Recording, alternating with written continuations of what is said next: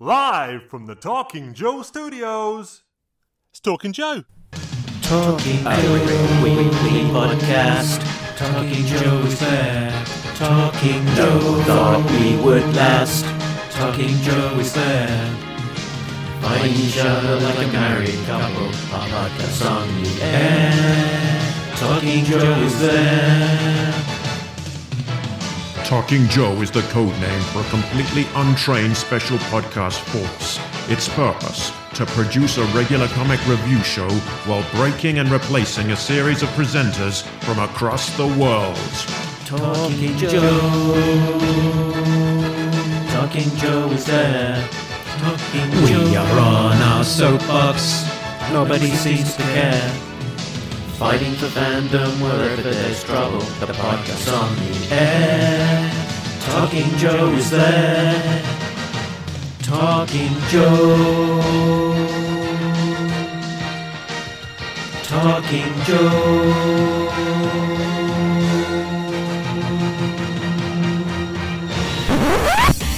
Talking Joe is on the air. Hey, it is me, Mark, the Funky Bunch, and welcome to episode 221 of Talking Joe, the best and longest running dedicated G.I. Joe comics podcast. This is another of our continuing looks at the G.I. Joe disavowed era, the Devil's Due run. And today we are talking about issue 16, a one-parter called The Family from Devil's Due in 2003. If you're new to the show, you can find all of the details over at the website talkingjoe.co.uk. Now, without further ado, let me introduce my co-hosts. First up, it's a real American Tim. It's Tim Finn. Hello, Mark, and hello, listeners. It's good to be with you. Yeah, stop sucking up, Tim. It's you're showing me up again. I'm so glad all of our listeners are here for Mark and me. It's great. Yeah, you're their favorite. Yeah, we know. Get on with it. Okay. Rounding out our crew, it's G.I.J., it's Jake Audrey. Hello, Joe fans. Man, it feels like forever since I've talked to you guys. How have you been? It's been quite a week, quite a couple of days. Things have happened in the world, in our own lives, with G.I. Joe. Things have happened. Things have happened. Who would have known about that? Who would have guessed about that asteroid?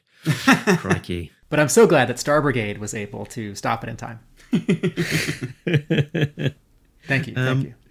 The thing I was going to mention before we get into it is this beautiful volume that just came out just very recently, G.I. Joe World on Fire by Paul Allor, and most of the art by his art partner Chris Evenhouse, with various other guest artists. And so it's a 10-issue collection wrapping up this new continuity of G.I. Joe, and it's handsomely presented all in one volume, which I find very satisfying to see that printed in one go. Let's sort of go into all of the details because we could talk about it at some point in the future. But good to see that collected all in one go.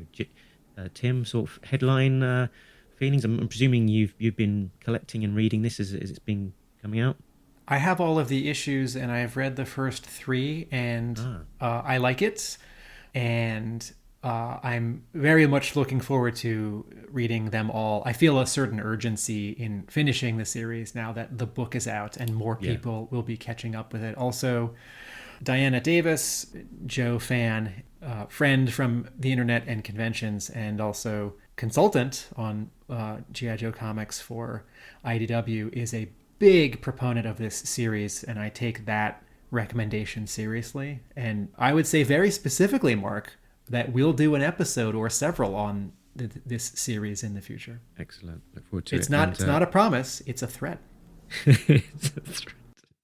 And what's nice about it is that it is its own thing, and it's not so much in the shadow of what's come before in terms of different continuities, because it is very much its own continuity, trying to be its own thing, and possibly what's happened with some of the other continuities is they have had this shadow of what's come before them. Even the IDW Chuck Dixon universe, has steered very close to the A-Ra Hammer universe at times. So it's there's not always a huge amount that separates them, but yeah, this is very much its own thing. So an interesting take. But we weren't here to talk about that. We were here to talk about Devil's Due issue 16. We're gonna talk about comics from Devil's Due. It's something you wondered if Talking Joe would ever do. I guess we'll explain it all to you. Gonna take some time to read the books we've never read.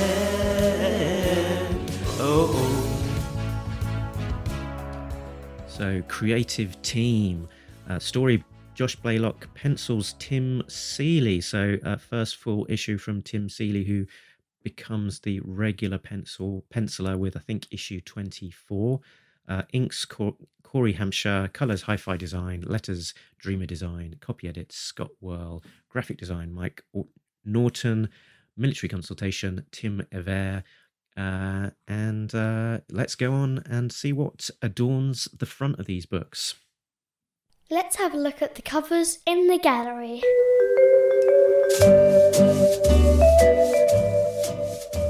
So, cover to this issue, number 16, is by Francis Manapul and Corey Hampshire. Presumably doing the inks, but I think he's a penciler in his own right as well. So we've got CoverGirl on the front. So we've got a young lad sat down, cross-legged, drawing with some Crayola.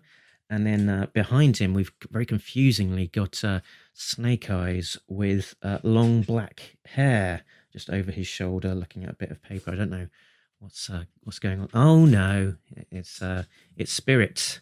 That's what it is. Spirit in his black outfit. In his Snake Eyes cosplay. In his Snake Eyes cosplay. I mean, I think it's. I'm a fan of Francis Manapul. Generally, I think he's got a good flair for design. So I think it is an interesting and striking cover. What do you guys think? I also like Francis Manapul's G.I. Joe work. He's an artist who, particularly after his 3 covers for G.I. Joe Declassified, the miniseries that tells the story before issue number 1 of the Marvel run, I always wanted him to come back and draw a full issue. His artwork looks like, and I mean this as a compliment, the sort of hot, post Jim Lee hot comics style of the late 90s and early 2000s. Though, he may have some influences beyond Jim Lee and Mark Silvestri. And so I like the drawing. In terms of the story that this tells and the sort of question that it poses or the sort of puzzle that it teases, this cover has always been lacking for me because we can't see what the kid is drawing on the paper, and several sheets are blowing in the wind, and he's torn several off that are in front of him in the grass, and Spirit is holding one, and Spirit seems a little concerned or like he's concentrating looking at this piece of paper, but whatever's drawn in it, it's on the other side, we can't see it. And there's no danger. A question is being asked, but I don't know what the question is. And so I don't know what the answer might be. And I don't know sort of how worried I should be, and I'm not engaged. I can understand that. And I kind of agree. In a way, this whole issue it's a weird, when Mark and I were talking about this earlier, we'll kind of discuss this a little bit in Toy Talk later. There's a lot of mystery here. I mean, it's the whole thing is setting up a mystery. And so we're getting with one issue here, the opening chapter. So it's really hard to judge any of it. I feel like the cover doesn't exactly represent what happens in the issue. It hits all the main elements, except there's no Snake Eyes. CoverGirl's there, Spirit's there, one kid is there. There's a scene in here where he's drawing with crayons. We have the drawings. But again, I mean, it's like, I'm not sure what kind of cover you would create to represent this story. I do. So yeah, I mean, with the fact that there is just so much mystery set up and unresolved here, I'm not sure what I would expect or what I would want this cover to be. As far as a drawing goes, I think it's a good enough drawing. The kid is kind of exaggerated in a lot of ways that I don't necessarily like. There's a book called, I think it was Creed, and the artist was Trent Zuniga, and he did like really, really exaggerated, like kids had real big tennis shoes and like bell bottoms almost, but they weren't like supposed to be bell bottoms necessarily. It was just an exaggerated drawing. And I feel like that's kind of what this kid looks like. Almost like the cover that Todd McFarlane did for a Korn album called Follow the Leader, kind of in that style. I don't really like that. I don't like that kind of exaggeration for G.I. Joe, especially when you put it in front of two Joes that are really detailed and really like, look at Spirit's abs. I mean, there's exaggeration in that. Okay, a really muscled guy, even if he puts on that kind of shirt, it's not going to cling to him. But you see that in every kind of comic, so that's not out of the ordinary. It's not playing with proportion the way that like the drawing of this kid speaks to me, or like Zuniga's artwork. I think that was the name. I'm not 100%. If I'm wrong, hopefully somebody will correct me. But yeah, I mean, like I said, there's just a lot of questions about the story, where the story is going to go. I was really high on the story in the last two parts, and I will say before we get into this too much, this is probably the first issue that we've read of the series that makes me want to really pick up the next issue and see what's going to happen next. Interesting. Now, I haven't read any before, and that was kind of something that, you know, when we started doing this, like I've said, I haven't read these, so coming into these is all new to me, and I've decided not to read it all ahead. You know, I'm just reading them week to week, so I'm not going to know what happens beyond this until the next episode. But I'm really curious where we go from here. But Jay, it looked like you threw down the gauntlet of a challenge there, not knowing what the cover should be, and it sounds like Tim is picking up that gauntlet and scrutinizing it. Yeah, I can very clearly imagine a dynamic chase scene with a van or an SUV drawn by Mike Zeck for this issue, had this issue happened in the 80s, where one or two of these Joes is trying to stop the vehicular kidnapping of either this one kid or the two kids who look alike. What this cover is slow and quiet. And a lot of this issue is slow and quiet, just some Joes doing some investigating and a quick chat inside the government. But there is an action scene at the end. And in an action comic, I think that would be what you accentuate on the cover. Yeah, like picture the cover from, I'm not sure what issue it was, one of the earlier ones, maybe 12, where there was a Joe on a motorcycle, and I think Major Blood was like hanging out of a door of a bus or a van or something like that, and they were kind of like, you know, fighting on the street, and it was a very, very kinetic, it was an action-packed cover, and definitely you could have done something with this. You're right, this is a much more contemplative cover. So like I said, it's weird. It's just a weird issue. It's a weird spot for where's the series going from here.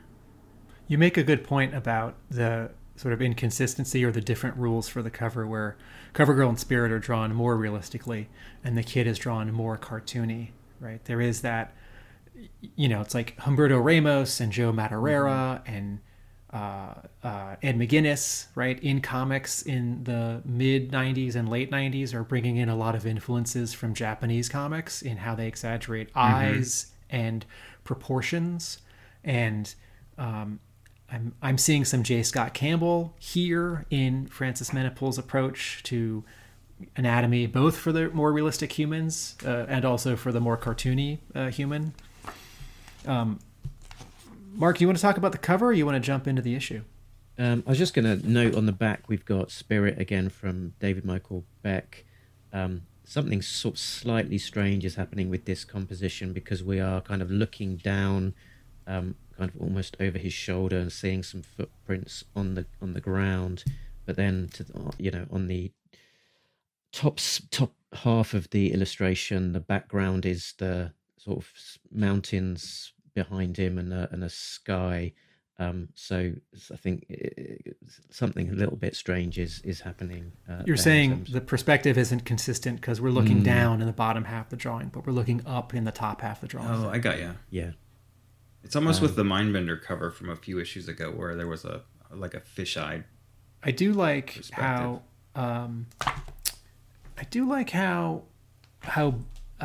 even though there's a muted quality to David Michael Beck's use of color, things aren't bright in his covers. They're dim, they're hazy, they're sandy. I do like that he has a dominant color, so in the previous, that's 2 issues ago, it's all that sort of beige and brown for Roadblock and all the just red or blue of the Crimson Guard, and here it's just all green.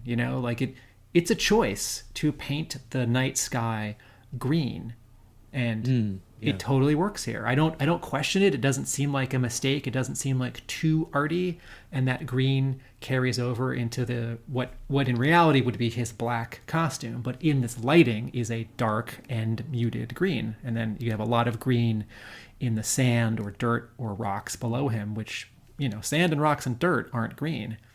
So I really like the color work here, even if the perspective is a little confusing.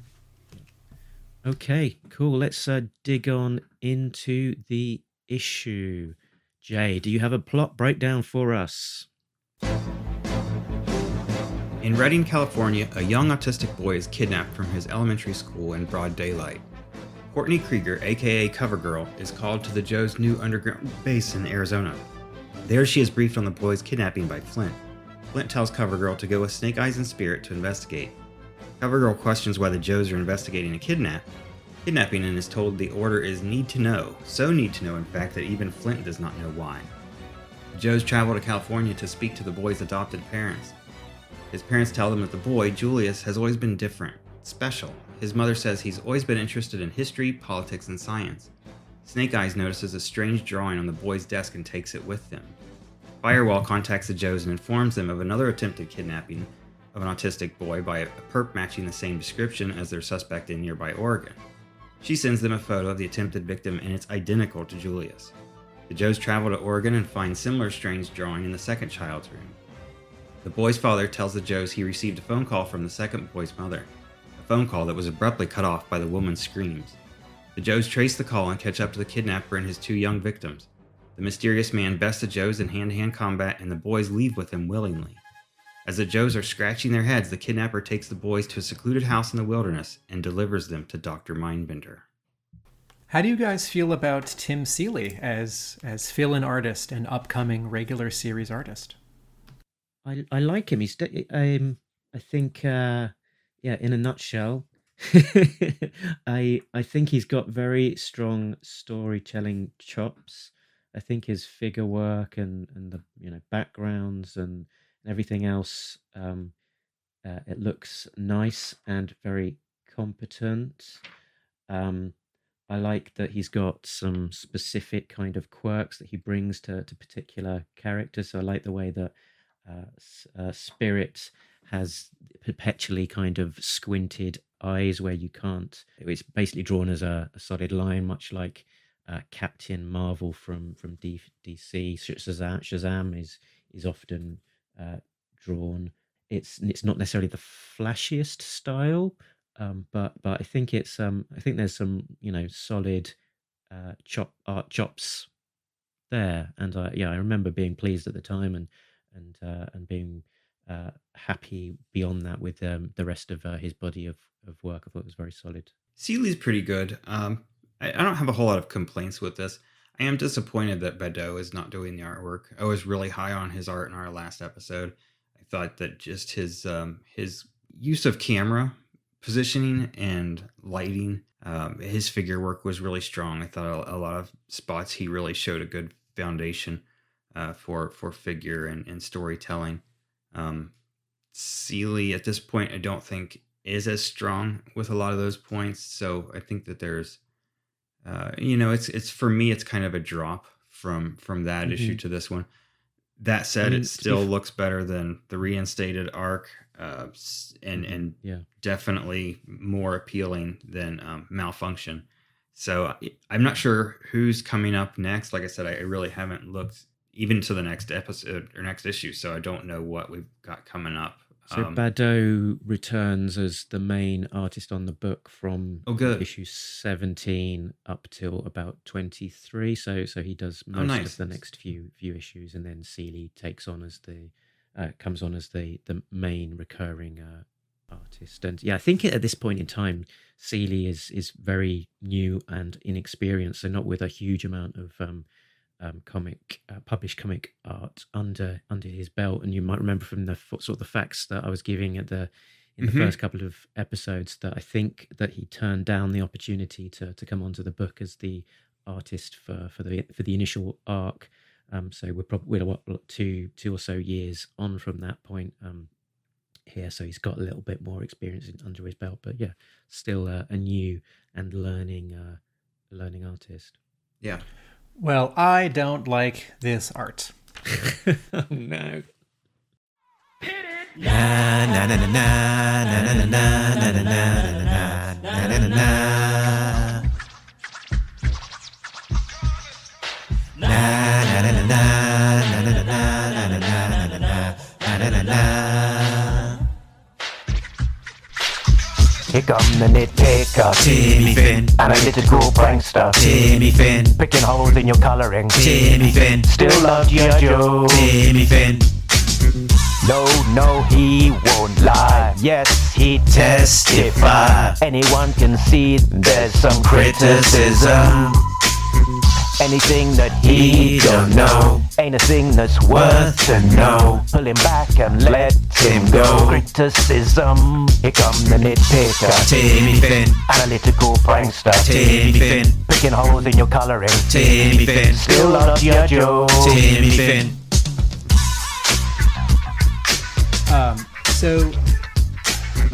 I'll start with something nice. Tim Seeley wrote and drew, and then for a long time just wrote with artistic collaborators, his creator-owned book Hack Slash, and that's a novel concept as a horror comic. It's not for me, but I think it's a cool concept. And when it got optioned a bunch of years ago, I thought, that could be a movie or a TV show. And he's written a lot for DC. He wrote Grayson, or he co-wrote it, which was the Dick Grayson sort of post-Nightwing series, and he wrote a bunch of Batman. And I think that's really impressive to go from a creator-owned book to drawing G.I. Joe to writing Batman. His art, his storytelling is clear and it's solid. As Mark says, his figure work, right? He can draw, clothes and faces and action. There is a straight up and down and a straight left and right quality to so much of what he draws, and I don't have a great way to explain this, but I'm gonna camera positioning. That's where I thought that Badeau was stronger. Okay, so yes, thank you. That's some of it.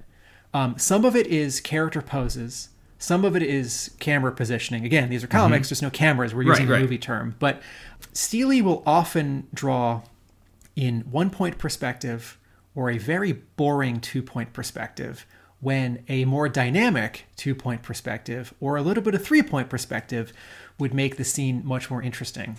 And he can draw in 3-point perspective because he does so on page 2 in the middle panel where we're looking down at the teacher and the kids.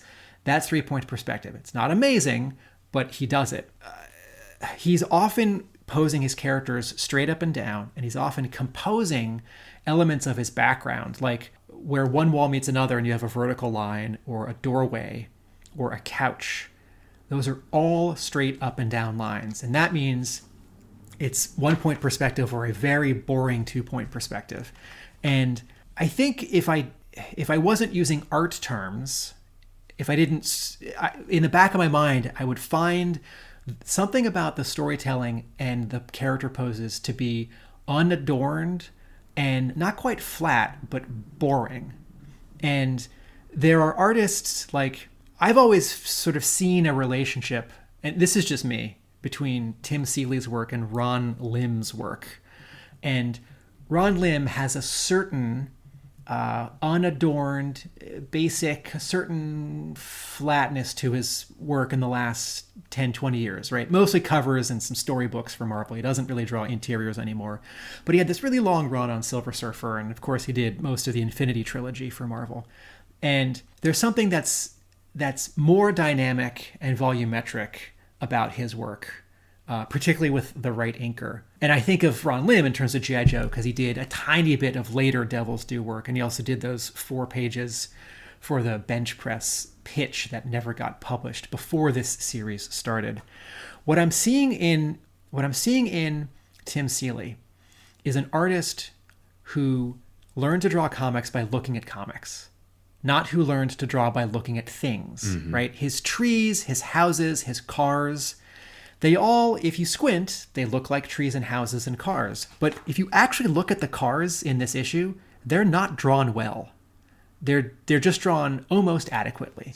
And I see this in his faces, where every face, like, it's not even like he's doing, I mean, I see a lot of J. Scott Campbell, but I'm seeing like Roger Cruz, but I'm seeing Roger Cruz doing Joe Madureira, right?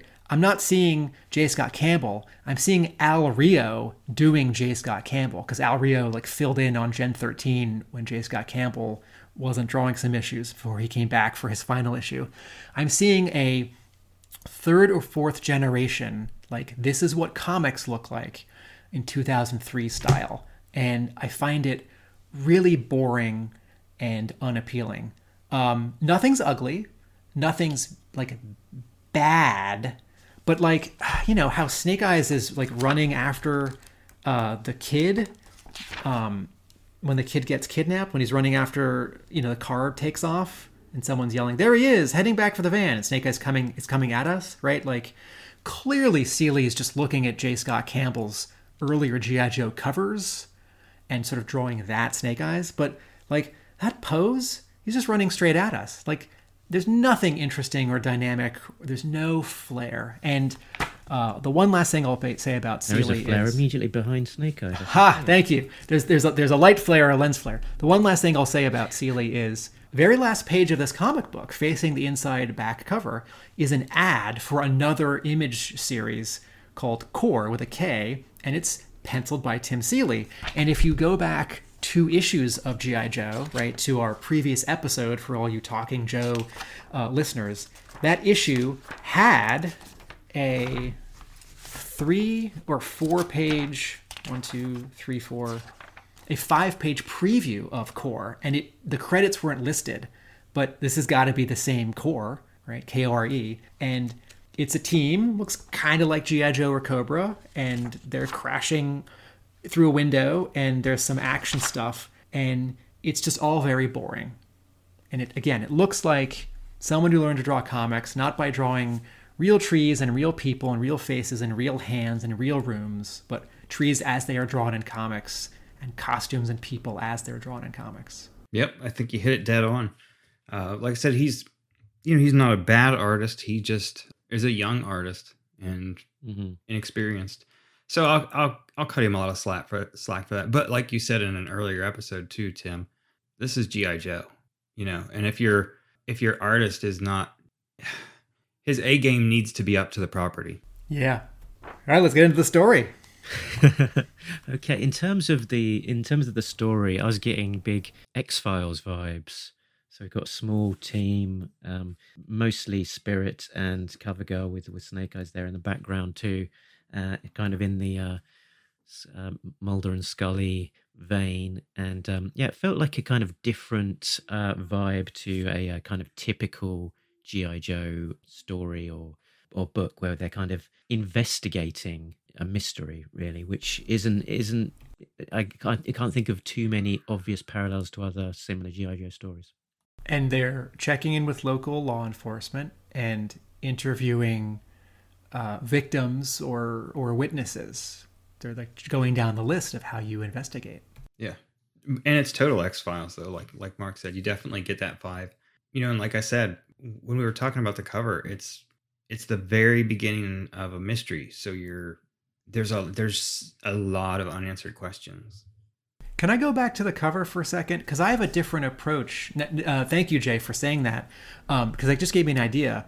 The other way that you would enhance this cover is you'd keep the image as it is, and you would go retro or old school, and you'd have some copy, like CoverGirl and Spirit investigate the mystery of the kidnapped twin, or like who is the let's. Yeah, nobody ever does that anymore. Very briefly, it was like 2004 or 2006. There was like a 5-issue run on one of the Star Wars comics from Dark Horse where they decidedly did cover copy like it was 15 years earlier. So you put a thing like an arrow box next to the kid, and it's like, what is the mystery? Who is this mysterious child, and how does he spell doom for G.I. Joe? It's like, but that's totally not cool, and you don't do that in 2003. Yeah, I get it. And so in terms of the sort of the story, we've got these two kids, Julius and Alexander, who are orphans and have mysteriously vanished and being taken by an older child in the skull shirt, which I think at one point CoverGirl alludes to being almost like a Punisher shirt, but he's kind of cut off. She said pun dash. So you kind of got this mystery. I guess for both of you, this is probably the first time you're reading this issue.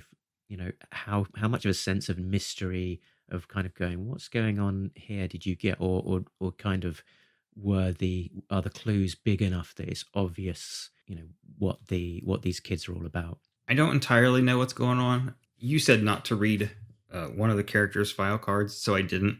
I did accidentally get a glimpse of it, so I have some idea where we're going. I don't know how we get there, but I think that it builds it really well. And once again, I have to give Blaylock props for his continued improvement as a storyteller. There's little missteps, but you're going to have that. Yeah, it really interests me. Like I said, this is the first one that I finished, and I thought, what's going to happen next? And I was really curious to see what was going to happen next. And yeah, I got the same sort of vibe about it in terms of this mystery being built and thinking, this is an interesting story, and this is one that hasn't been explored before in G.I. Joe. They are actually creating something brand new, and it is quite intriguing and really getting that sense of curiosity as to where they're going to go with it. I think a good building block to something that we don't quite know what it will be as yet. So I have not read this issue before, but I was paying attention as this series was getting published to all of the covers, and in the catalogs, I'd read some of the solicitations. I was paying attention to who was drawing it. A friend of mine was reading the series, so I do know where this is going. So in that regard, it's not a surprise. But my recollection from then is that though where it's going, I don't really want them to go there. This is a fun way to get there, and it feels, in keeping enough with G.I. Joe. Certainly the version of G.I. Joe that's going to mix a little bit of the TV cartoon with the comic. Okay, cool. And I mean, sort of laying it out a little bit for the audience, we've got Julius and Alexander. And is the elder child named in the issue? Or is he go unnamed? I can't remember now. At the very last page, Mindbender calls him Hannibal. Okay, so we've got Julius, Alexander, and Hannibal. So that's obviously an allusion to Julius Caesar, Alexander the Great, and Hannibal Hannibal Lecter off of the A-Team. We both went different directions on that one. All great Very, military very good, leaders. gentlemen. Very good. Thank you. Or perhaps the Carthaginian general and statesman who commanded Carthage's main forces against the Roman Republic during the Second Punic War. Perhaps, I don't know. That's less likely. So I think the clues are there to be had and are fairly on the nose. I think if you've read before the Serpentor storyline, you'll have an inkling that having these names from great military leaders in history will probably be no coincidence that it might be linked to a Serpentor story. So I think most readers would be able to put those clues together pretty rapidly and figure out that, you know, these are the breadcrumbs that we are being dropped for us by the writer. Now, to their credit, though, like I said, those clues are there. But this is one of those rare times when I'm reading something and, like you said, we kind of know where it's going, you know, without, you know, coming right out and saying it. What I don't know is how it's going to get there. I don't know how these pieces fit. And that's always kind of interesting when you are reading something or watching a movie and, you know, it's not spelled out for you. Yeah, so we've got the payoff is the last page is that Hannibal, the elder child, has got these two younger children who appear to be twin brothers or clones or something, and Mindbender says, Hannibal, you made it just as I knew you would, and you have both of them. Now he will come to us. Curious. Yeah, another mysterious clue. If Blaylock wanted to withhold a little information, this isn't a criticism, this is just an idea. If their names are telegraphing too much, sort of who they are or what they are, maybe, you know, call one of them Alex, not Alexander, one of them Jules, not Julius, and I guess Hanny for Hannibal. Han. Yeah, there you go. There's a scene in here that doesn't work for me. Or it's sort of a half a scene. Mm-hmm. It's on page 4. 1, 2, 3, 4. So CoverGirl pulls up in a car in Arizona at this roadside museum. And this ends up being one of these new 7 or 8 sort of spread out, smaller G.I. Joe secret headquarters. And she sees Spirit. And they haven't seen each other in a while, so they have like a moment to recognize each other and be happy. And she says, how's it going? He says, as good as can be expected. I see you are as beautiful as ever. And she says, I was just about to make a joke about how you're in this lovely little shack, but now I'm all embarrassed. And then now they're inside, and he's pointing past him over down a hallway to some doors. He says, perhaps we should continue our conversation elsewhere. We're on a tight schedule. She says, the janitor's closet? I didn't know it was that kind of meeting, Spirit. I don't like this weird, flirty, inappropriate banter. Like, you know, G.I. Joe, you know, there was, you know, Destro and Baroness, Flint and Lady J. There are Snake Eyes and Scarlet. There are little bits and indications of attraction and relationship and bonding. But we don't have, historically in G.I. Joe, like flirting or sort of like inappropriate flirting and jokes. Mm-hmm. And apart from maybe Clutch. Mm-hmm. This dialogue here doesn't work for me at all. And I think what it's trying to do, particularly in the previous page, which is this like very 1995, 2000, 2003, like half page vertical panel. It's like I have a skinny, attractive woman like walking towards the camera, and I'm going to draw all of her. And, you know, she's not wearing a bikini or anything. Like, she's just wearing her costume, but, you know, she's drawn in an alluring and sexy way. Gorgeous. And she, you know, she's taking her glasses off, and she's not like tussling her hair, but the sun is behind her, and you know, like her shirt is a little bit unbuttoned, and like the wind is kicking it up, and you can see her midriff, right? So like, fine. Her midriff is exposed. This character was a model before G.I. Joe, and in fact, her code name reminds you of this. So this is fine. Like, CoverGirl's attractive. And I think that's what Spirit's dialogue is supposed to remind us of. Like, this isn't just any Joe. This is a very attractive Joe.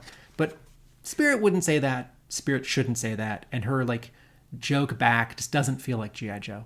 I mean, yeah, he's not. Spirit isn't Roger Moore. You know, I can see it would work better with Clutch or Shipwreck. Yeah, he should just say, like, good to see you again. Yeah, on that splash where you can see her exposed midriff, there's also you can make out the staples. I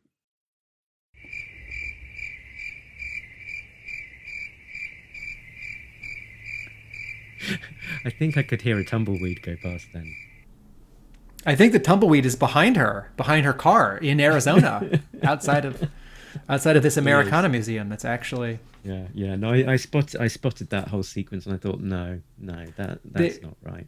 There are a couple other sort of writing moments, like writing and art moments, that don't quite work for me. So a couple pages later, this team of 3 Joes, Spirit, CoverGirl, and Snake Eyes, have gone to see the some local law enforcement to talk to a cop about, one of these kidnapped kids. And the cop is leaning casually against his own desk, and he's turning towards this very, very attractive blonde with, like, very pretty, like, short model blonde hair and, like, very, very cool designer expensive glasses or sunglasses.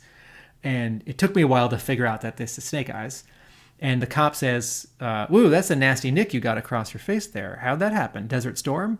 And then the next panel, because it's 2003 and Corey Hampshire is inking, I think, with a Micron pen, there are a bunch of lines on Snake Eyes' face. Like, just that style of inking, which, this is not like John Romita on Spider-Man in the 70s. And this is not like Mike Mignola with, like, big sort of rocky blocks and chunks. This is like, I've got a pen, and I'm going to draw, like, little lines for the cheekbones and the forehead and the bridge of the nose. And so I actually don't see a nasty nick on Snake Eyes' face here. I just see some lines. I honestly did not know to what scar or lines the art is referring. I appreciate the attempt here where Snake Eyes isn't talking back because he doesn't speak. And so the cop says from off panel, "Fine, don't tell me." But it's like, what? A couple pages later, 1 page later, I can see, I think, the scar we're talking about. It's still not entirely clear. And on the bottom right hand corner of that same first page, it kind of is a little bit more defined because there's fewer lines on his face. But okay, between the inker and the colorist, I think that scar really isn't kind of properly signaled to the reader. Yeah, when Snake Eyes' face is revealed by Mark Bright and Randy Emerlin in issue 93, his scars, there's a thickness to them.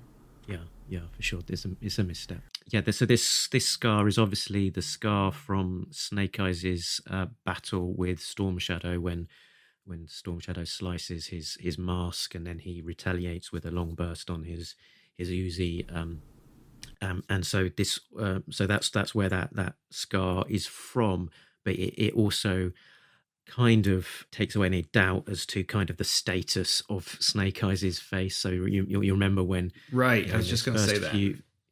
In those first few issues, it was like, has Snake Eyes still got the damage? And when he was doing that proposal to Scarlet, and he just looked like a, all American, blonde haired hunk with holding out the ring.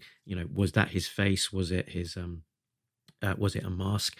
So I think that clarifies in my mind the mystery of the first few issues where they're not showing Snake Eyes' face. He's wrapping it up in bandages. That's to disguise the fact that actually his face is undamaged. When he's then proposing to Scarlet, you can see his face. That is his real face. It's undamaged.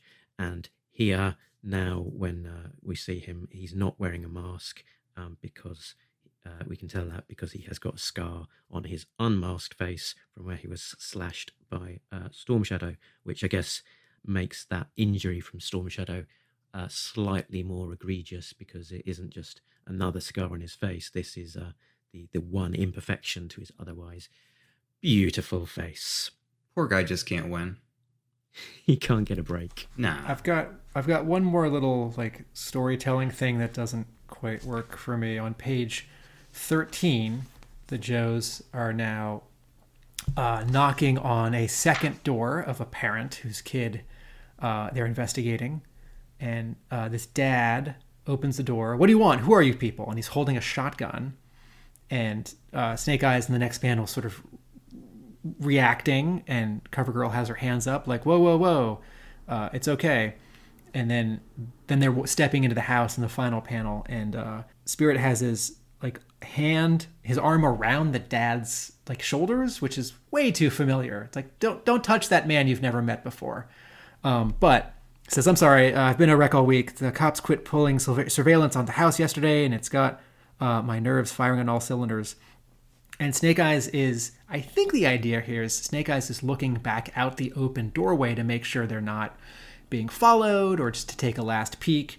And Snake Eyes is holding the shotgun and is emptying the shotgun of its shells. And I don't quite know. I think Snake Eyes is emptying the weapon so it's not loaded. And I don't know a lot about shotguns. You have to have it upside down. Can you get all 4 shells out in one pump? I appreciate the attempt here to do a very like G.I. Joe thing, a very specific thing with a very specific weapon to render it more or less effective.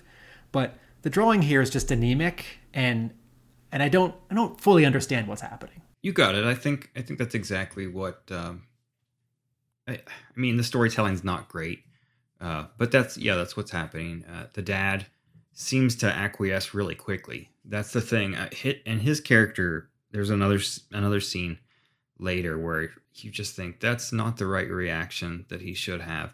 But to your question about shotgun, it doesn't have to be up and down to empty it. It can be any way. You just have to pump that. They go one at a time. You're not going to do 4 at a time. I didn't even realize that's what was going on in that panel. I just thought, why is Snake Eyes holding the gun now? All of a sudden, it seems like there's at least one panel that's missing there. You're right. Spirit wouldn't, and it goes back to like the first scene with Spirit kind of flirting with CoverGirl. That's not something that Spirit would do. He's also not going to put his arm around a stranger. And CoverGirl puts her hands on the previous mom's shoulders in the previous scene where they're investigating the previous kid who's missing. Yeah, it's like, stop touching people, everyone. And why aren't you wearing masks? It's the before times. Like I said, there was a spot where the guy walks in the room and the Joes are in the second in Alexander's room, and he walks in and he's like, officers, agents, my wife, I called her cell phone and there was screaming, some struggle, and we lost contact. Dude, no, he'd be like yelling. He would be showing probably some kind of, if not necessarily extreme emotion or physical movement. He's not just going to be standing there with his eyes bugged out. And then the very next panel, or the first panel on the next page, again, he's just kind of standing there like, what do you want on this pizza? I mean, the storytelling's not good in those spots. I think back to a drawing that John Buscema drew in How to Draw Comics the Marvel Way. There's a page in this book where Stan Lee and John Buscema have it's like James Jonah Jameson is on the phone, and then was it Dr. Doom crashes through the wall, and then some Avengers are there. I forget, but it's 6 panels of continuity with no dialogue or narration, and it's all well drawn and clearly told, but there's no oomph to it. And then he draws it a second time where he tips the camera up, he tips the camera down. He has like Dr. Doom, not just like with one raised, or JJJ, not with just one raised fist, but like he's sort of like thrusting himself off of his desk as if to pound the desk. Yeah, more gesturing.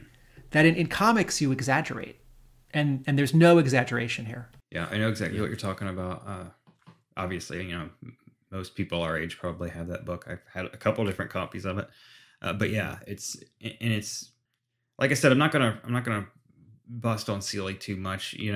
Like Mark mentioned, they wanted him to do the book initially, and I think it was Seeley himself, wasn't it, who said, "I don't think I'm ready for that yet." He maybe still was not quite ready. His art's not bad. It's just not where it needs to be.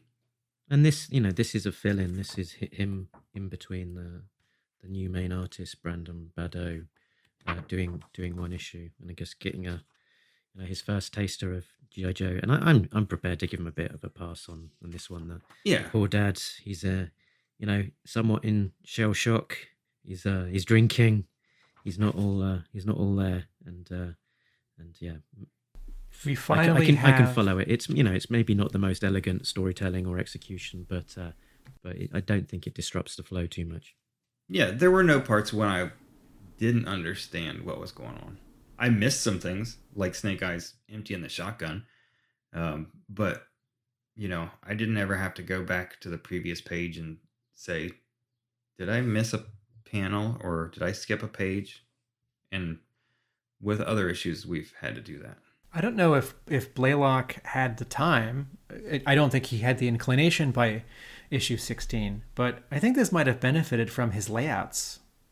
If I agree. Seeley had been drawing on top of Blaylock's more of his poses. In the final scene on the second to last page, we finally, I feel like this is something that the three of us have been building towards. We finally see Snake Eyes standing next to Spirit in his new costume that looks like a Snake Eyes costume. Yeah. And so we have, it's one thing if all the Joes are lined up and Snake Eyes is somewhere else or in his civilian clothes and Spirit is in his all black costume, which I don't think is different enough from a Snake Eyes costume. It's another thing if the two of them are not only standing in the same panel together, Snake Eyes' arm is actually in front of and overlapping Spirit. And I think this is again, I'm still surprised that people who voted on Facebook, more of them liked Spirit's Snake Eyes-ish costume than not. But it's some more distinction. I think this panel is evidence for my argument from a couple weeks back. Yep. Okay, cool. Any other things to call out before we go into I Spy? I feel like if Hannibal were a real bad guy, and by that I don't just mean I'm one of the bad guys. I mean like a evil, almost sociopath. He's getting ready to drop the mom over the cliff, and then the car pulls up. And they're right on the cliff, man. He could have just pushed that lady over. That would have been like, whoa, he just, but now the Joes come in time and they save her. But maybe we're not quite to the G.I. Joe Cobra number 3 kind of shocking violence yet. Mm-hmm. I think the point I'm taking from this observation, Jay, is that the teenager isn't fleshed out enough. That though the story isn't rushed at the end, right. Though that the story isn't rushed at the end, because some previous Devil's Due stories have been rushed by the final 2 pages. I think this character is rushed. Yeah, I feel like this could have just been any character. It could have been, like the guys in black suits that we saw in the last story arc. It could have just been nameless. The scene with the jugglers does try to set it up, right? And that adds to the kind of mystery. You're like, well, what part do they have in this? Remember the young boy we tried that with? He'd appear to be 16 or 17 now. Right. So obviously we're led to believe that this is that character. Yeah, and appear is in bold as well. He'd appear to be 16 or 17 now. Suggesting that he isn't 16 or 17, but that's the age that he would appear to look like. So, pointing towards some sort of accelerated clone technology or something along those lines, perhaps. Trickery and chicanery. I think he's an intern for Dr. Mindbender's lingering dental practice, and he's lied about his age, right? He's actually 25, but to get the teenage high school internship, right? He's like, "Well, I look so young, Dr. Mindbender." Okay, cool. I spy with my little eye. I spy on Optimus page... Prime sitting on a bookshelf. That's the one I was going to do. But he's colored. I'm going to go a step further. He's colored like Blades. He's colored like the red and white Protectobot Autobot who's a helicopter. Is that it, or is he colored like Ultra Magnus? No, I forget what color Ultra Magnus was. Yeah, I spy on the bookshelf next to the Transformer that all of the books are on sort of stacked in the wrong way. So lettering should flow down from top to bottom in Western English-speaking book spines. So if you were to stack them with the letters running from bottom to top, that would be because the cover would be on the left, upside down. The kid's 10. We'll let him have it. I spy on the next page that Firewall is wearing a pink t-shirt with the Gem logo. Gem, who is truly outrageous and whose fashion and music are contagious. Just further echoing or illustrating that she has no taste. Back on the kid's bed, there's like a little Caesar, like a plush. Oh, that's what that is. Yeah. Okay, yeah. Almost like the little Caesar's guy, but pizza. Yeah. There's a lot of little things like that. On that same panel on the bottom left, there's like a Roman helmet. Yeah, the helmet and a tank, and there's a helicopter on the thing. I think and the poster in that bedroom behind the mom, it says Flags of the World, and there's some little rectangles under it. And then to the right of her shoulder above the bed, it looks like some Romans on the right or some soldiers on the left, some kind of meeting or a surrender is being brokered. I mean, I'm sure that it's got to be some kind of an actual thing that he's. Yeah, certainly Blaylock's script here would have called out 5 or 10 items to populate this bedroom that are much smaller and more subtle than the book titles that we're gonna see in the next. And of course, panel. Risk is like a military strategy board game kind of thing. So yeah, there's a lot of neat little things in here. This isn't an I Spy. This is a. Can you guys clarify this for me? So that's the second scene where they're interviewing a parent about a missing kid, and they're in the second kid's bedroom, and CoverGirl's sitting on the kid's bed, also which you wouldn't do. Snake Eyes is standing there, and Spirit is looking at a drafting table with some paper taped to it, and CoverGirl says, well, at least this one isn't as creepy as the last kid's room. His mother obviously has more to do with the decoration. And then Spirit says, still, this boy draws the same bizarre pictures that Snake Eyes saw in Julius's sketchbook. I believe you used your silent ninja paper ripping tactics on that one. And then CoverGirl says, funny. And I read that and I thought, is this a joke? I don't understand it. And I went back to that previous scene where the mom has brought them into the kid's bedroom, and Snake Eyes sees an unusual drawing on a pad. And okay, I think I know what this is. That panel where CoverGirl has her hands on the mom's shoulder and she's trying to reassure the mother. The mother doesn't see that Snake Eyes is actually swiping that piece of paper from the kid's pad. So he's either like removing evidence from not a crime scene, but it's stealing something from the kid's room. So Spirit is telling the audience that's reading the comic. All right, that didn't quite click for me the first time. Yes, I didn't understand sort of why the jokey name, like silent ninja paper ripping tactics. Yeah, I just thought it was a bad joke. So Snake Eyes is obviously just taken the paper while the back's turned and yoinked it. But I didn't think that was something that needed to be done, with subterfuge. I mean, why would they have to act like that was something that he snuck out of there? Mm-hmm. But yeah, I think Spirit's just pointing out that he can't just do it he can't just take the paper. He has to do it in a stealthy, ninja-y way. So if they'd asked the mom, I'm sure she would have said yes. Since they didn't, sure. The plot point ends up being like the stealthy thing. Okay. Yes. Sorry. Back to I Spy. So I spied Detective Kirkland. So I just wondered whether that might be a little Easter egg reference to Boyd Kirkland, the G.I. Joe storyboard artist. I don't know how common a surname that is. Or is James Kirkland someone that one of the Devils people knew, or like a fan? Could be. It seems, it must be something.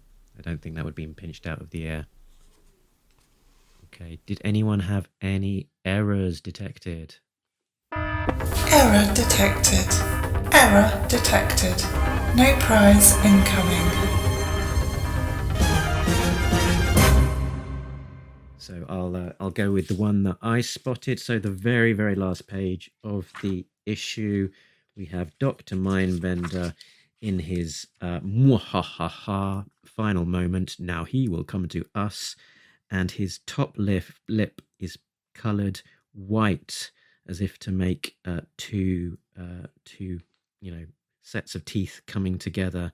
That should be coloured flesh tone, with the teeth beneath it. You can see his gums and stuff on the sitting beneath the lip.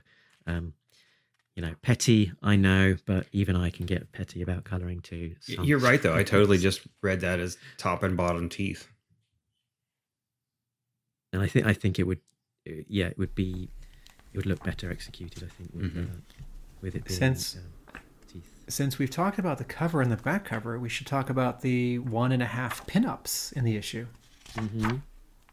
So we've got the new G.I. Joe Pit. I don't know that they should have bothered. That's kind of uninspiring. Yeah, that's an apt review. So for those of you not holding the comic in front of you, you get to the final page. There's this 2/3 splash of Dr. Mindbender rubbing his hands together. He's underlit. Now he will come to us. Good, exciting ending. And then you turn the comic sideways. It's mostly black. There's sort of this green grid, like tech effect. And there's just sort of like a big like room with a couple of copy and paste, like sort of technically drawn tanks, these little white lines, and a couple call outs like exit to main elevator shaft and staging area and fire disposal equipment. Okay. And in the top right, there's a key which shows that this is level 1 below the surface, and that there are 4 more levels below it, which I guess this maybe we'll get in future issues. Yes. 4 more underwhelming splashes of the schematics of the pit.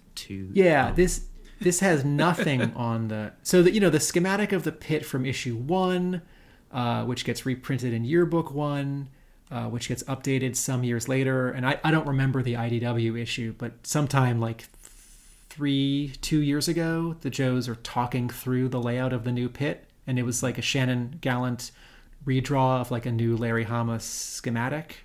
Yeah. This is not that.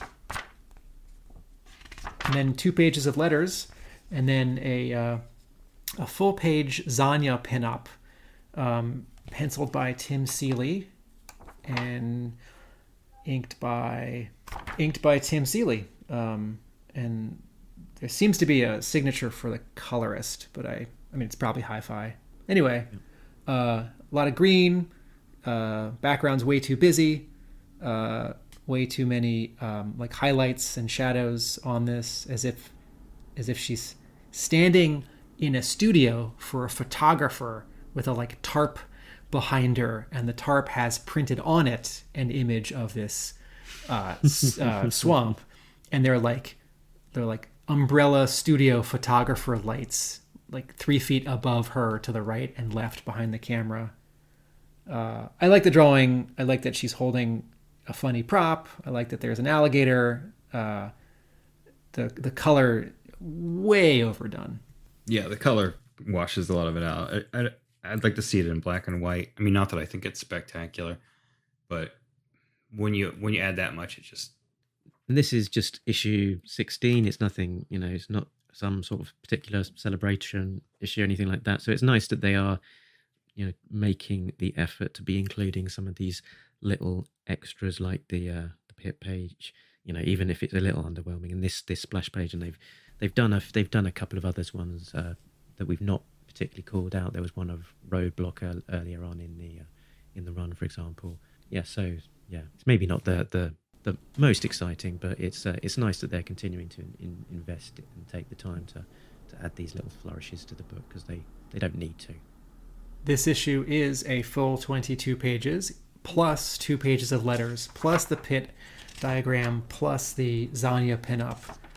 So this issue, I guess, has just a couple fewer ads for other Devil's Due and Image comics. It's worth noting, if you got the original comic book in front of you rather than a digital file or the paperback collection, that there are two G.I. Joe ads, one for an upcoming issue of the spin-off and one for the next issue of the main monthly. There's a pinup for there's an ad, for a Micronauts spin-off drawn by Steve Kurth, who we know from G.I. Joe, and there's an ad for the Micronauts series that Devil's Due was publishing at the same time, which I have not been keeping up with sort of in the original timeline of us reading these Devil's Due G.I. Joe comics. And at this point, they're advertising issue 7 of Micronauts, and it's drawn by Stefano Caselli, who a couple years later takes over G.I. Joe. And then there's on the inside back cover, there's a teaser ad for the first Devil's Due G.I. Joe Transformers crossover. Yeah, June 2003. So I think this issue was March 2003. So a few months away. Very good. Let's see what else did you have any favorite line of dialogue that you wanted to call out? Quote of the week, quote of the week, quote of the week, quote of the week, quote of the week, quote of the week, quote of the week. I can't think of anything in particular that stood out to me as far as good dialogue. We've pointed out, a couple spots of bad dialogue. Okay, but nothing that really, This isn't an amazing line of dialogue, but I did appreciate this because by page 5, I sort of thought, why are the Joes on this mission? This isn't for them. And this is before the scene with the jugglers where it's more hinted at. But they're interviewing this local cop, and he's not sure why they're there. Right? It's just a standard missing kid or kidnapping. And CoverGirl whispers to Snake Eyes and Spirit, if we're involved, you can bet this case is anything but... the cop has just said, it's a standard case. And CoverGirl says, if we're involved, you can bet this case is anything but standard. I like that all 3 ways that you can show that someone is whispering, all three good ways that you can show that someone is whispering in comics. I'm not going to mention the bad way yet. The word balloon is smaller.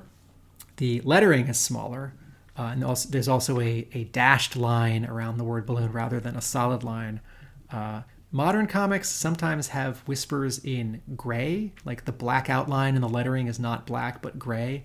And I feel like half the time it's not clear enough. But I actually at this point in the story, I needed someone to say, oh yeah, something is going on, because this is not a normal G.I. Joe story. Cool. So, Yo Joeage. I'll start. I enjoyed it. I probably enjoyed it more so than the last one. I like the sense of it doing something new and different and building this plot and intrigue that is something new to this book that is kind of unexplored ground. And yeah, the Devil's Due era being something different and different in a good way. So, looking forward to the continuing issues, in part due to the breadcrumbs that have been dropped down here. So I will go in with a 7. So, I gave the last arc a 7, and a lot of that was due to Badeau's artwork, and the fact that he's not here this time is really what's going to drag the score down for me. Like I said, I did enjoy this issue. I think that it's interesting, and it makes me want to read the next issue. But as far as there were a lot of panels in issue 15, like I said, that as I was reading it, I would just stop and think, wow, that's really good. How he did that. That's a nice angle. His shadows are really nice there. His figure work is really nice there. There was no instance of that in this book. And, comic books are a visual medium. So, I don't want to say subpar, because like I said, Seeley's not a bad artist. He's just inexperienced at this point. But I can't go from an issue that caught my eye several times to one that is just adequate. So 6 for me. Okay, and Tim? 5. Okay, seems to be the pattern. Yeah, I mean, I gave the last arc a 5 as well, right? This is... it's mostly the art. I continue to... Yeah, it really takes away from it. And I should say, I don't think I liked anything Hi-Fi was coloring in 2003. And this style of color, like Chris Sotomayor at Marvel, Richard and Tanya Hori on Superman at DC, like the Ed McGuinness issues around 2003. Like, I don't like this kind of coloring. So it's not just like Hi-Fi bad, Hi-Fi bad. And I've already said plenty about the art. Seeley will get better. He's never going to get to amazing for me. 5. Maybe in a couple weeks I'll feel like this is a 4, but it's fine. Okay, very good. I might think less of it as time goes by. That's what I hear Tim saying. I mean, I thought that way about some of the... Yes, I think sometimes in the moment I might be too generous. Mm-hmm. Wow, harsh, dude. There's a nitpick. Well, because, think about how much your favorite comics... I don't even mean like your favorite series, like a good issue of your favorite series. I mean like it's like if you know that if you were going to kick the bucket in a month and you're like, I'm going to reread some of my favorite comics. I'm going to like stay up a little late. I'm going to like skip work. I'm going to eat some candy bars, whatever it is. It's like, this is so far from that. Oh yeah. Like this is just a step past capable. Well, it's like you said last time. Is it something that you would recommend to somebody? No. Yeah. Like this issue isn't not without more of the story. Right. At least. Let me find that. I forgot I had a nitpick on the cover. Spirit is looking at this piece of paper. Spirit's head is in front of the logo. His hand is in front of his head, and yet the piece of paper he's holding is behind the logo. And I get the sense that either Devil's Due and IDW have been, in the last 20 years, cautious about putting anything in front of the G.I. Joe logo type on the cover, or Hasbro, a different person at different times at Hasbro may have said, like, no, you can't, or you have to get special permission.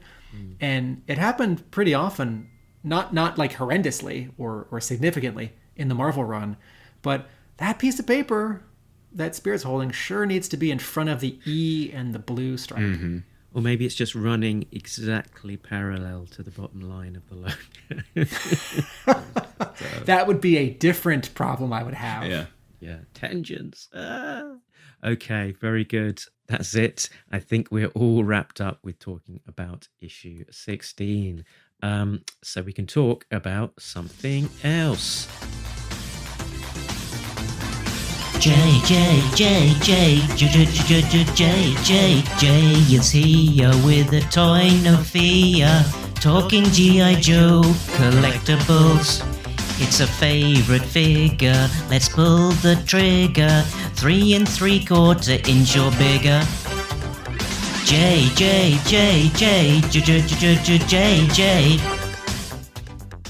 Now, when, again, Mark and I were talking about this issue before, a couple of days ago maybe, and he suggested that I do a comic pack number 16 that was released in 2006. In 2006, Hasbro and Devil's Due announced a Fans' Choice Comic Pack poll, which allowed fans to vote on their favorite figure or comic book combinations that would be produced. I'm not sure what the options were, but the one that won apparently was this one, and it was a 3-pack of figures with Spirit, CoverGirl, and on the package it actually says Hannibal Reborn, like that's the character's name. Now, Mark told me about this package before I read the issue, so I really didn't know anything about it. I said, I don't know who this guy is. I've never read these issues, so I don't know what I'm getting into. And Mark said, don't read his file card. So I didn't. So we're not going to even talk about that character. Also included in the pack is the spirit figure in the Snake Eyes cosplay. I've already expressed my dislike of that redesign, so that's a discussion for another day.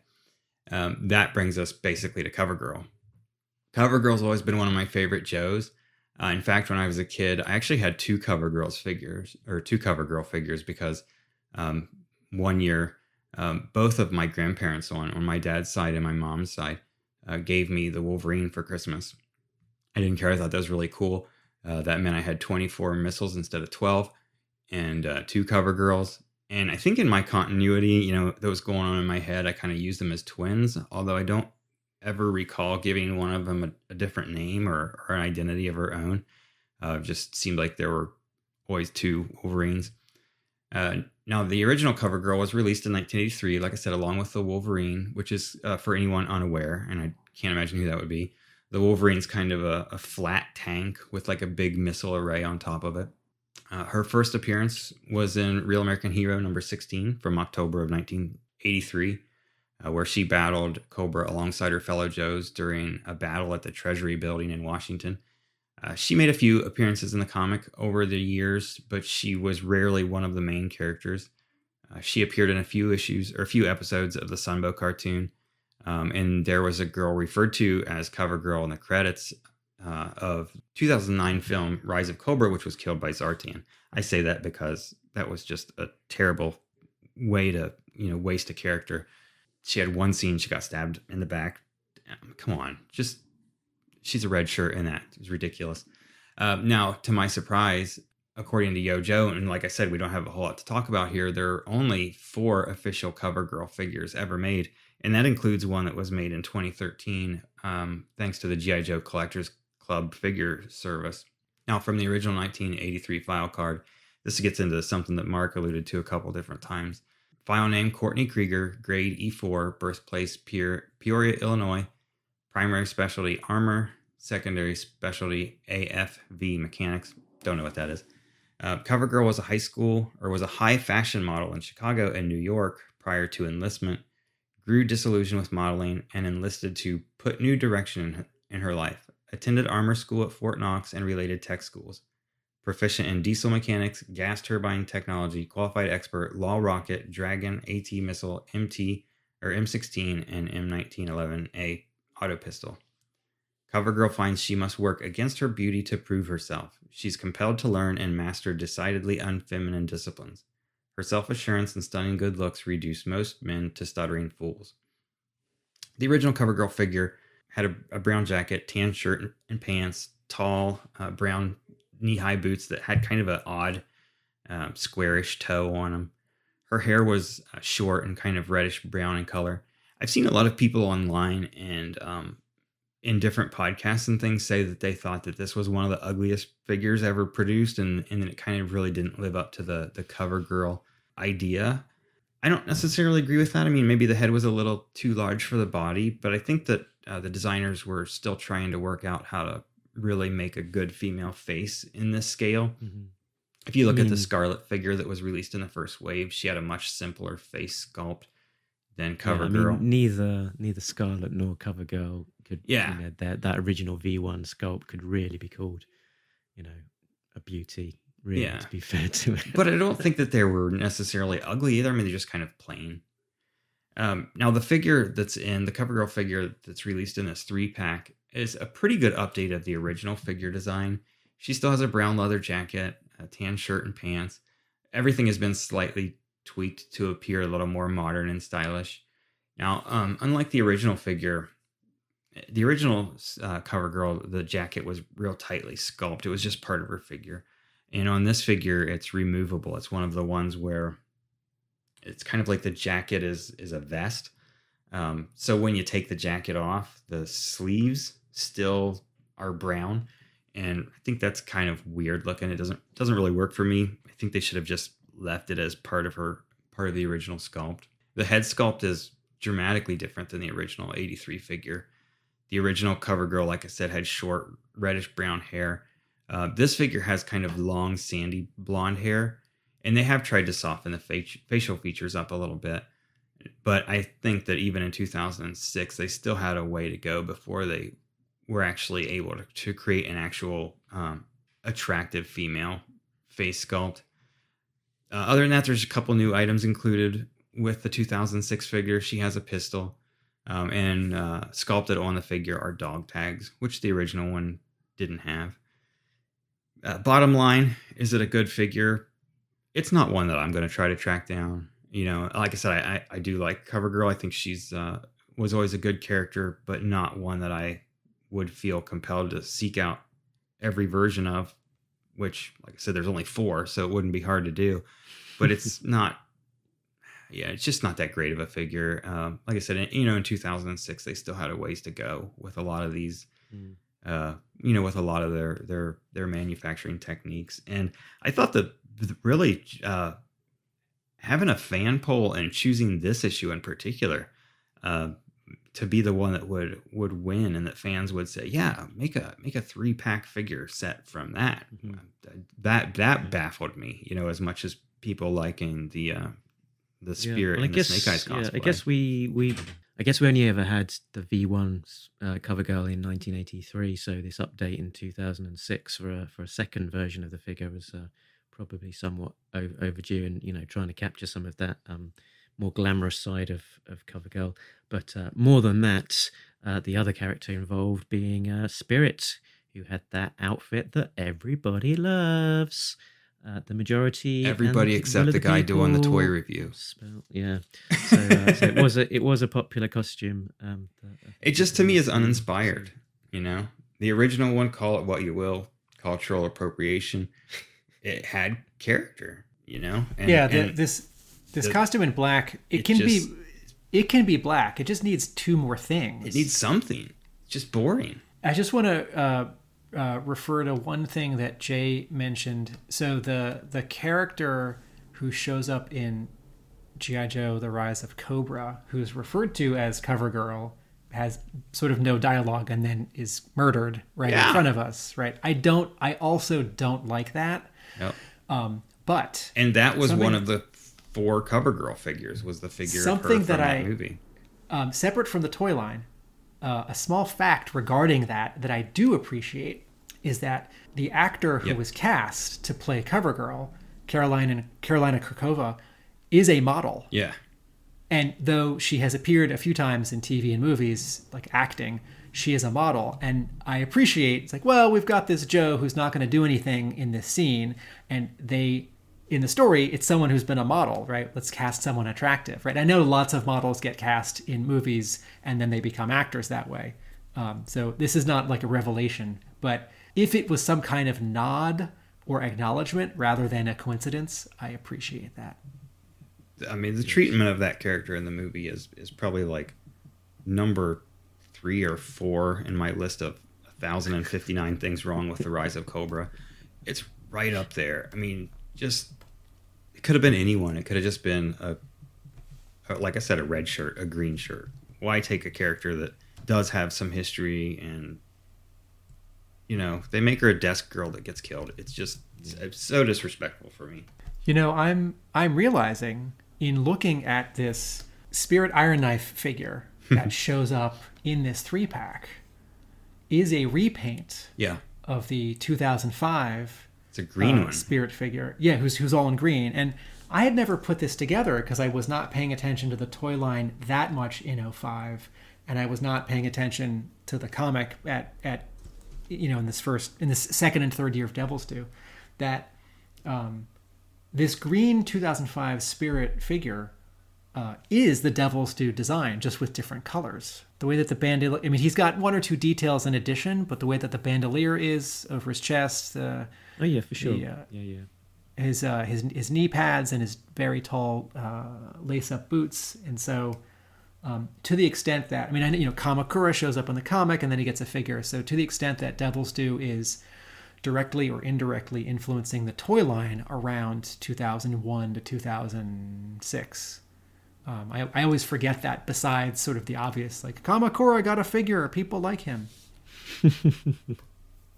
One last thing I'll say about CoverGirl. Like I said, there have only been, including the fan service figure, 4 for figures, and I think that the fandom recognizes that as a lacking, and so you can find a lot of really nice custom CoverGirl figures online. I found 2 or 3 in particular that blew every Hasbro figure away. I mean, there's some really talented customizers out there that do nice work, and I just think put those people on the Hasbro payroll. Go for it. Cool. So thank you, Jay. Good to talk about that comic pack. I remember it coming out back in the day. So let's move on to everyone's favourite segment. It's Innuendo. This is how the story goes. Attention. At this moment, you are now listening to Talking Innuendo. If you are offended by words like Sucking, flesh wound. Willy, Pete. Balls, crystal balls. Hypno shield. whatever, take the tape out now. This is not a pop album. And by the way, suck my Grandmother's brick in a Prada handbag. So a reminder that if you're in the right frame of mind, particularly a dirty frame of mind, then G.I. Joe names can sound a little bit sniggerful, which is a word. So what we do here is challenge. Have a challenge. Can I get through a list of 5 slightly dirty sounding G.I. Joe names without making either of my co-hosts titter? Can I get through one? Or indeed past 1. So you're both ready, unmuted, good, ready to begin. G.I. Joe Dick Animation. What? Oh dear. Horror Show. The Mass Device, which I imagine is a pump at some sort. Special Missions Brazil. Python Patrol, which I imagine is a girls' night out. That's 5. Okay, nothing. I was smiling for 4 of those 5. Oh, I was biting my tongue. Come on. You almost got me on Dick Animation. What? Almost got me on that. But that's not how you say it. But that's how I did when I was a kid. I thought Special Missions Brazil was good because it's so vague. It's so open to interpretation. Yeah. Whereas the Mass Device is not. Again, I just think of Austin Powers. Austin Powers, yeah. Austin Powers. This sort of thing's not my bag, baby. One book. Yeah. One book. This thing's my bag. Baby. Yeah. Excellent. Well done. Credit to you. I wrote Tim. these. I dug these out, wrote them down, read them in advance. I'm rereading them and still can't quite manage to keep a straight face. So how you do it? He's making the list going, this'll get him. I know this'll be the one. Jail crack. I've got one on my list, which I'm thinking, yes, I'm really proud of that one. But yeah, we'll get there eventually. So that was that, and I think we're all done. So next time on Talking Joe Disavowed, we will be back in 2 weeks' time to be covering Devil's Due issues 17 to 19, which is a 3-parter called The Cabal. Now, just real quick, does that, I don't want you to spoil too much, but does that kind of continue this storyline? I think that plays more into that Baroness subplot where she was kidnapped. But yeah, I've not read it in a long time, so I don't know exactly what is included. So yeah, it will be fairly new to me because I've almost entirely forgotten the plot of some of these.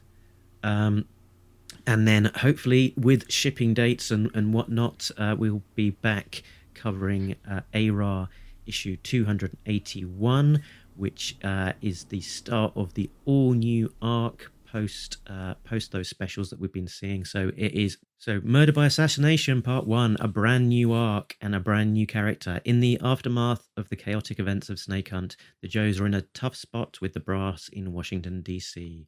Called to testify before a confidential subcommittee intent on investigating the off-the-books mission, a small group of Joes find themselves embroiled in an entirely different kind of investigation, the murder mystery kind.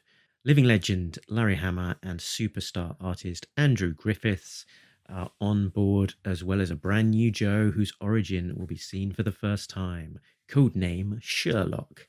So, yeah, looking forward to that one. You can find us on all of the usual places, talkingjoe.co.uk. Our website has all of those places, so links to the Facebook, Twitter, Instagram, and YouTube accounts, as well as contact details for email and Patreon, which can also be found patreon.com/talkingjoe. So big thanks to our backers, Richard, Sam, and Jay, who are all getting early access to episodes, as well as some exclusive Patreon-only content. Phew. You can find the guys in their normal places. Tim can be found at arealamericanbook.com.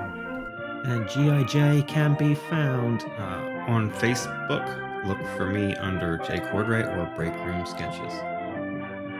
And yeah, do head on over to our Facebook page for Talking Joe if you've not yet done so, and get involved in all of the discussion there, including possibly a return for our listeners' questions. Woo! A lot of good discussion over there sometimes.